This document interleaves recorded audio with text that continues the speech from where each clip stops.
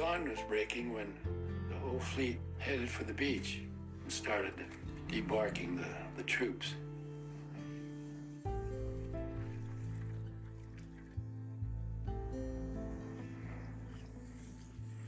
The sea is calm tonight off Dover Beach.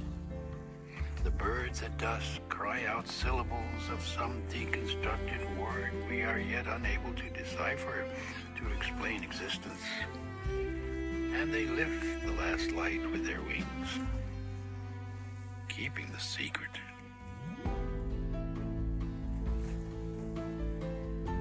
At the time of the liberation of Paris, that fall, the fall of 44, I got orders to go back to the States and then cross the Pacific toward Japan, and we were loaded with 5,000 troops. It was supposed to be an invasion force, but unknown to us. The hills, drifting in at night through the Golden Gate to lie on the city at dawn. It was still high noon in America. Of course, Dr. Zeus Film Podcast, good evening. I am finally, because I've been so busy, paying tribute to Mr. Lawrence Ferlinghetti. He was not a California native, but California was his home until his death at the age of 102, I believe, in 2021. So on March 24th, Lawrence Ferlinghetti would have been 104 years old. 104. That is nuts. He was born 104 years ago in Yonkers, New York in 1919. And he died February 22nd, 2021 at the age of 101 in San Francisco, California. He was a poet. He was a publisher. I mean, this man was very famous for A Coney Island of the Mind, which had been translated into 9 languages and sold over 1 million copies. When Ferlinghetti turned 100 in March of 2019, the city of San Francisco turned his birthday, March 24th, into Lawrence Ferlinghetti Day. City Lights Books. I mean, if you've ever been to San Francisco, City Light Books, I mean, come on, how? It is an amazing place to go, and you can read, about not just Ferlinghetti, but Ginsburg's Howl, and how the First Amendment trial in 1957, where Ferlinghetti was charged with publishing an obscene work and acquitted, okay? And that's why I wanted to talk about that, because we live in a world where books are, I guess, going to be banned, or, yeah, isn't that some crazy shit? I played some clips for you of Lawrence Ferlinghetti at 95 from KQED News. And then another is from a documentary about him when he turned 90, called A Rebirth of Wonder. It's available on King of Docs. Let's play a little bit of it. He had an interesting time in Second World War. The fall of 44, I got orders to go back to the States and then cross the Pacific toward Japan, and we were loaded with 5,000 troops. It was supposed to be an invasion force, but unknown to us.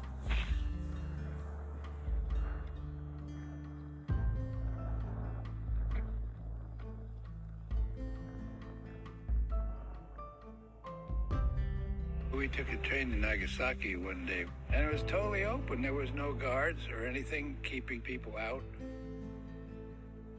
Of course, this was maybe 6 or 7 weeks after the bomb was dropped.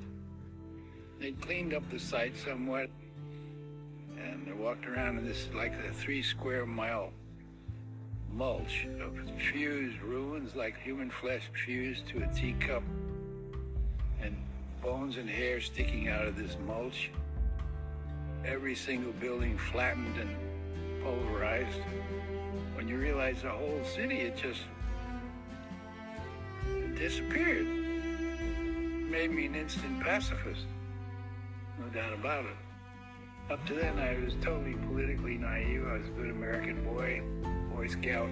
We never questioned being in the military service. Of course, this is World War II, which is called the Good War. So there was no discussion about whether we should be in the war or should we have dropped the bomb. Years later, after I became more politically literate, I came to the conclusion we never would have dropped the bomb if the Japanese had had a white skin. It was a monstrous racist act. And that's Lawrence Ferlinghetti putting his he's firing that poetic gun right there. In was it 76 or 75? There was, of course, the famous Last Waltz by the band. And Ferlinghetti came up to deliver the last prayer. We can cue it up.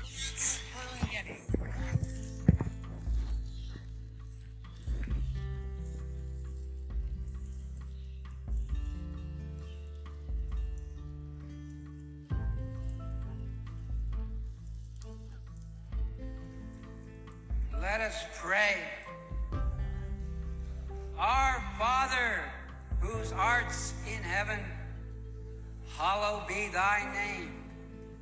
Unless things change, thy wisdom come and gone, thy will be undone, on earth as it isn't heaven. Give us this day our daily bread, at least 3 times a day. And forgive us our trespasses on love's territory. For thine is the wisdom and power and glory. Oh, man. That was delivered during the band's final performance in the 1970s. You know, Ferlinghetti had a very interesting life. I mean, not just 101 years, but you think of what he did in terms of City Light books, and I wanted to just oh god, the man was prolific. You know, that he was this New York man, and he comes to California with a dream because he knew, you know, the publishing in New York was just massively expensive. And so what happens? He signs this, I think it was a handshake and $500 in City Light books, and it changed everything. And then thus we got Ginsberg and all these really great poets, and here we go.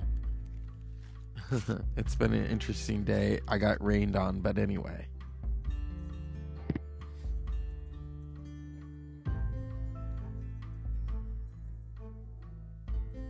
Next, we have a baseball canto by Lawrence Ferlinghetti, the well-known poet who lived in San Francisco. He started the City Lights bookstore. He was a brave man and a brave poet.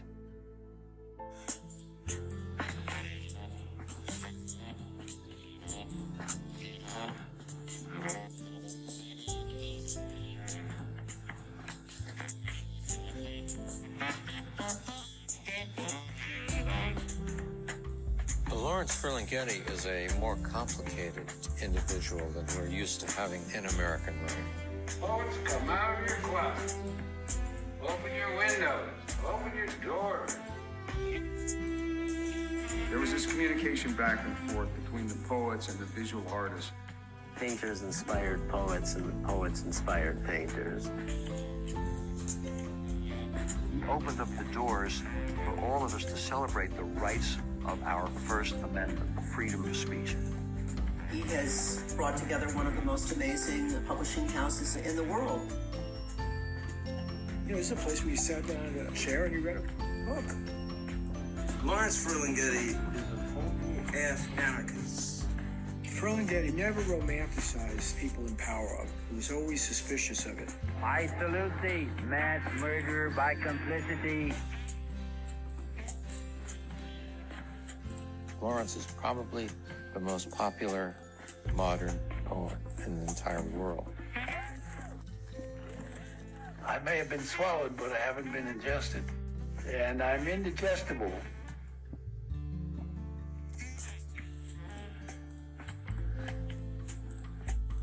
Ferlinghetti is still grappling and still speaking out and using poetry as kind of the ultimate freedom of speech. It is the voice of the fourth person singular. Poetry is the last lighthouse in rising seas.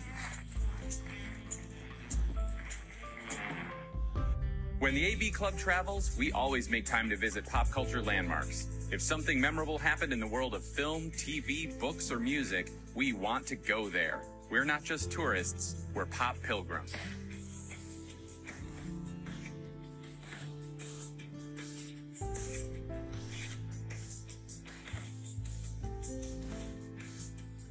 We are now on our way over to the City Lights bookstore.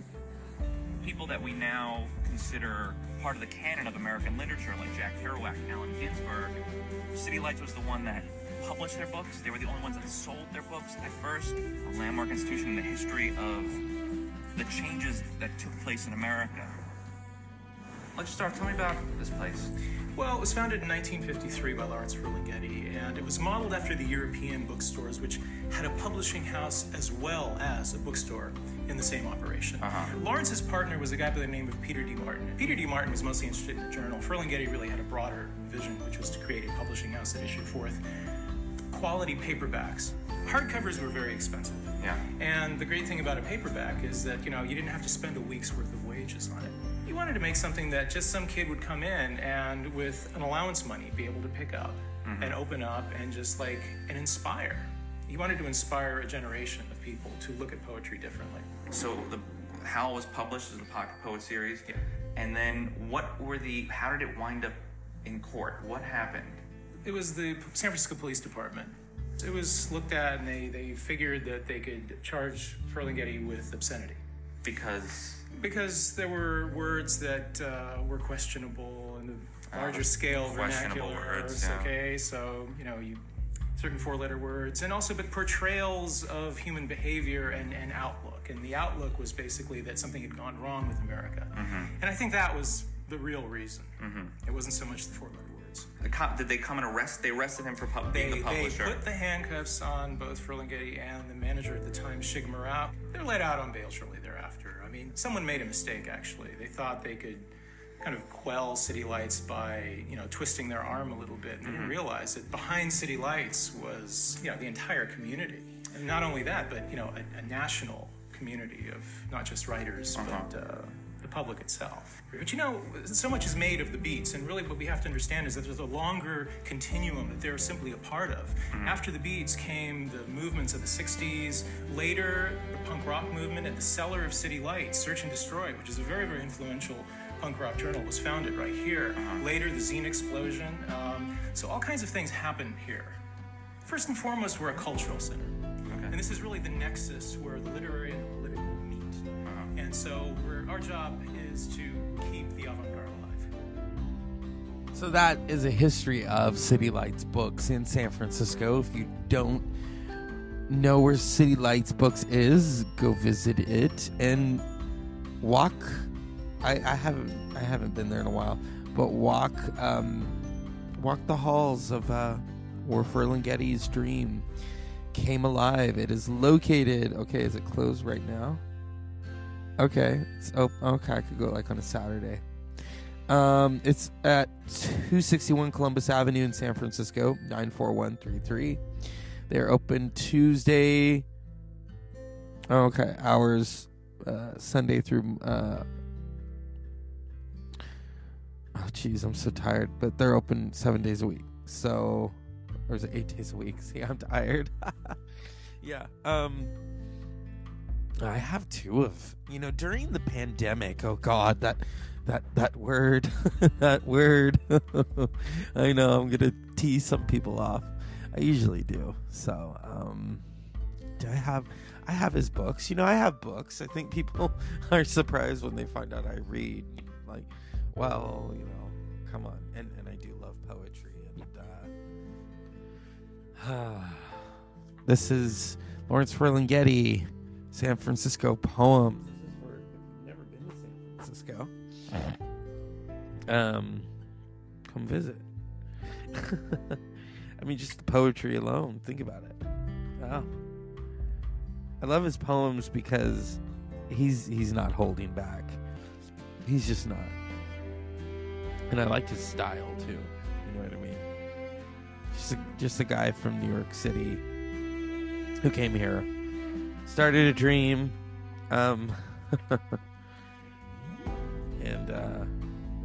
furthered it and lived to be 101 years old, and he would have been 104 on the 24th. And I had been meaning to do a show about it, and I'd just been busy. And oh, here we go. The discourse on peace. Near the end of an extremely important discourse, the great man of state, stumbling on a beautiful hollow phrase, falls over it, and undone with gaping mouth shows his teeth, gasping, and the dental decay of his peaceful reasoning exposes the nerve of war, the delicate question of money. It's funny that I'm reading that because I am having a root canal on Saturday, so let's go. And I have to remember to call the insurance company. See, I could write a whole poem about that. I mean, come on, let's go. Every time, there are a few times I'll drive and I have to stop myself and the car because there is someone with a City Lights bumper sticker, and I'm like, oh, there we go, a kindred spirit of the beats, because you know, you don't have the beat poets without Ferlinghetti. You just don't, in terms of that publishing house and how he wanted to create that, because he modeled it after these, you know, the European bookstores, to have a printing press in the bookstore, and then the paperbacks. You know, it was all about the paperbacks. I mean, paperback writer, to quote the Beatles. Come on, the Beatles knew. There's so much to his. I wish I have it somewhere. I have a copy of A Coney Island of the Mind. I think it's in my backpack for work. Because every now and then I'll reaffirm the poems, because I write poems, but I don't show them to people because, you know, they're just not that great. If anyone wants to read them, I'll read them to them, but, you know, like I knew someone in college who was a slam poet, and it's like I couldn't do that. I just couldn't. I get it. You know, it's, hey, you want to be out there and you want them to watch you. I don't want people to watch me in that aspect. Yeah, there's a lot to his poems, and yeah, it was book and cover design, Yolanda Montijo, City Lights Foundation, San Francisco. That's why you got to get those books, you know what I mean? You got to get them, and you got to read them, and then you have to watch A Rebirth of the Mind about Ferlinghetti. There's so much about him on what's this? On YouTube, and you know, I'm sure there's something of him on TikTok. A North Beach scene, away above a harbor full of cockless houses, among the Charlie Noble chimney pots of a rooftop rig with clotheslines, a woman paced up sails upon the wind, hanging out her morning sheets with wooden pins. Oh, lovely mammal, her nearly naked breasts throw out shadows as she stretches up to hang at last the last of her so white washed sins, but it's wetly amorous and winds itself about her, clinging to her skin, so caught with arms upraised, she tosses back her head in voiceless laughter and in choiceless gesture, then shakes out of her gold hair, while in the reachlessness seascape spaces between the brown-white shrouds stand out the bright steamers to the kingdom come. Oh, jeez. I love his stuff, you know. I wish I have it, but I don't know where it is. A Coney Island of the Mind by Lawrence Ferlinghetti. Let's see here. A Coney Island of the Mind. There we go.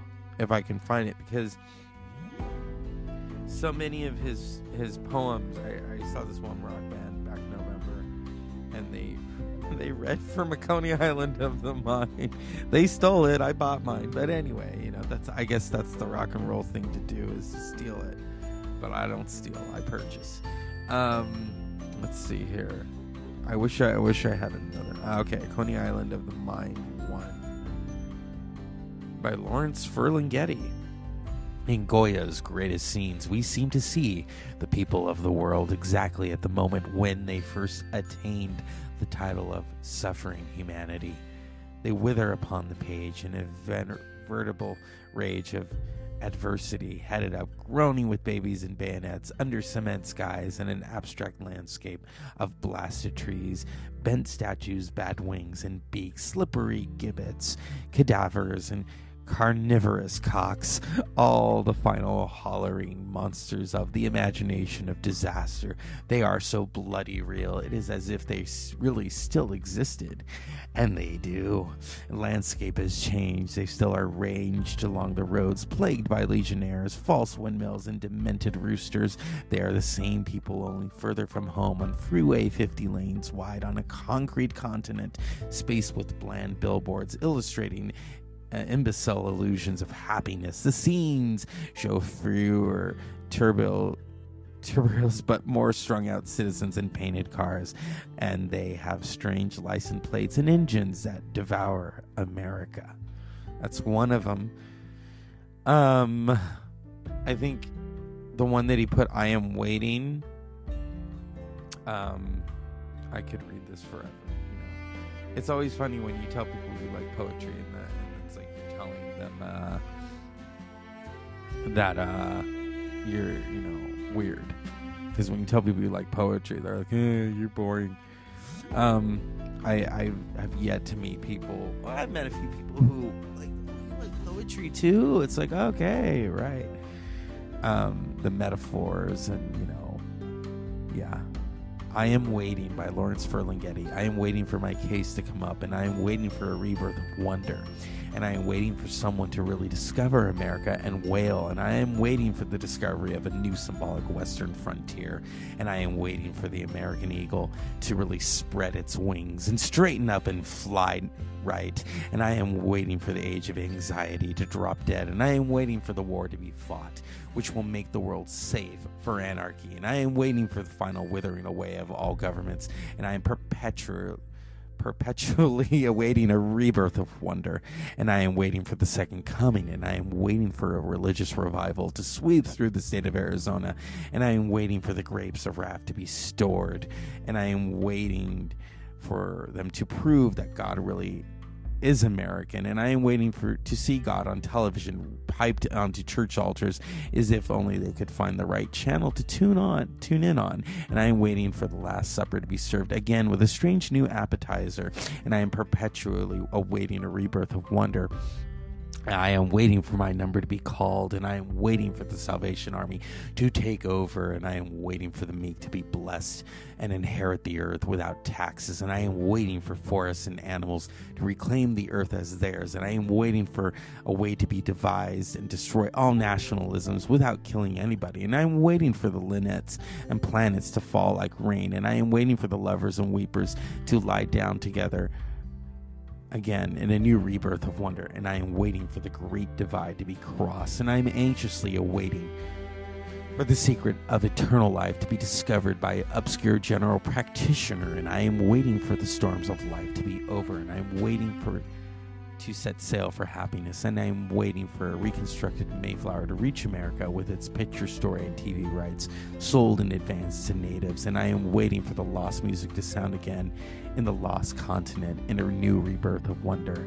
I am waiting for the day that maketh all things clear, and I am awaiting retribution for what America did to Tom Sawyer, and I am awaiting for Alison Warner to retransmit to me her total dream of innocence, and I am waiting for Childe Roland to come for the final darkest tower, and I am waiting for Aphrodite to grow live arms, and we're at a final disarmament conference and a new rebirth of wonder, and I am waiting to get some new imitations of immortality by recollecting my early childhood, and I am waiting for the green mornings to come again, youth's dumb green fields come back again, and I am waiting for some strains of unpermitted art to shake my typewriter, and I am waiting to write the great indelible poem, and I am waiting for the last long careless rapture, and I am perpetually waiting for the fleeting lovers on the Gracie and Ern to catch each other up on the last and embrace, and I'm waiting for perpetually and forever. And a renaissance of wonder. Yeah, that's Lawrence Ferlinghetti. City Lights books, 104 years of Ferlinghetti. He really is still here. He's just still here in his words, and he's still here in this magnificent publishing house that he bestowed upon us. And I am just absolutely in awe of him and what he gave us and what he did to bring poetry to not just the masses, but future poets themselves. And so here at the Dr. Zeus Film Podcast, I always believe in giving someone of that magnitude the last word, because at the same time, it doesn't matter if I tell you unpleasant dreams. I want to give it to Mr. Ferlinghetti, who was just magnificent. Here's Mr. Ferlinghetti before we go. Unpleasant dreams. And I giveth you Lawrence Ferlinghetti, 100 years. 104 years. I did a painting recently called Arles n'existe plus. My Van Gogh series. In other words, Arles doesn't exist anymore. Where is Gauguin, Van Gogh? Where are they going to go today? If Gauguin goes to Tahiti, he'll have to stay in the Hilton. Those grass shacks aren't there anymore. We used to think, oh, there's always an island still further out where we can still get away. But the island further out has a Club Med on it now, at Morea. So that's what this painting was all about. There isn't any away anymore, and the dominant motor force behind this is the American monoculture. We've talked about ecology and the ecological crisis, but the problem of problems is the overpopulation. And that's the... You can't solve any of the other problems until overpopulation is controlled. I get solicitations from places like Greenpeace or any ecological organization, and what I write back now, I write on the face of the application, you should redirect your efforts to overpopulation control, and because that's below everything else. Nothing else is solvable without solving that. Why are the rainforests being cut down, population, etc.? What will be the role of the American right wing in that? They'll be trying to keep the United States from participating in some kind of population education and reduction. Right, on abortion and on birth control. And I think the Pope is in the Middle Ages. I was just in Rome, and I was interviewed on this and about this. And I mean, the Pope is being really ignorant and sinful. It's a sinful position he has on population control. And so I've got the breeding blues.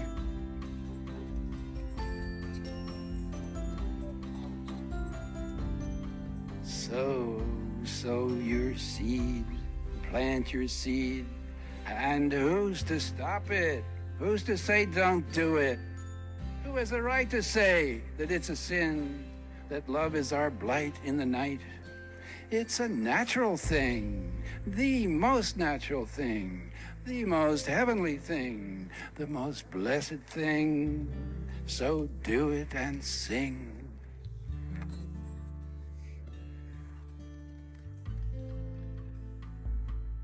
One of the most important things, I think, is the way he distinguishes between political and lyrical poetry. Very important in understanding his work.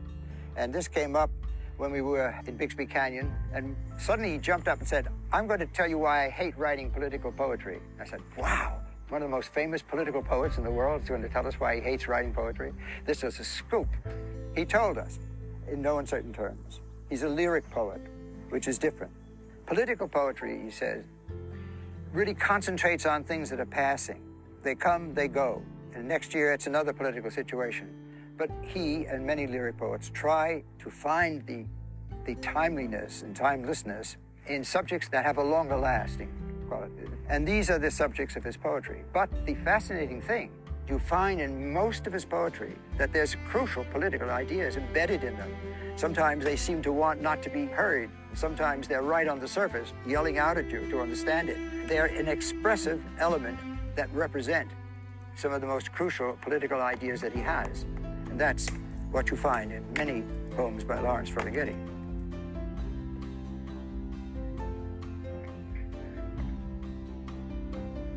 Now we bring you this courtesy of Wheaties and the American Boy magazine. Dissidents, Big Sur. January, bright sun, tiny hummingbirds in the willows, suddenly flittering up as an ordinary American monster four-door sedan barrels up Canyon Road, backfiring and farting carbon monoxide.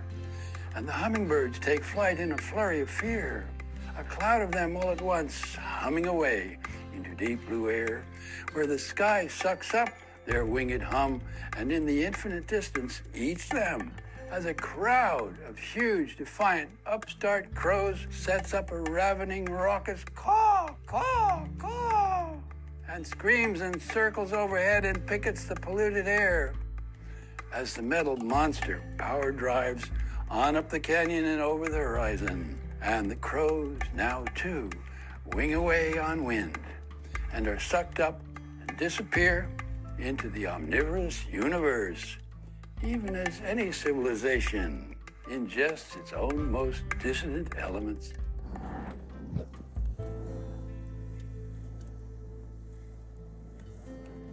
Salinas right on the tip of the peninsula. That's where Lorenzo grew up mostly. Julie, too. Smile, you're on camera. Happy 45th Lorenzo birthday. Okay, I gotta make a wish. It's gotta be a secret, though. I can tell you one of them.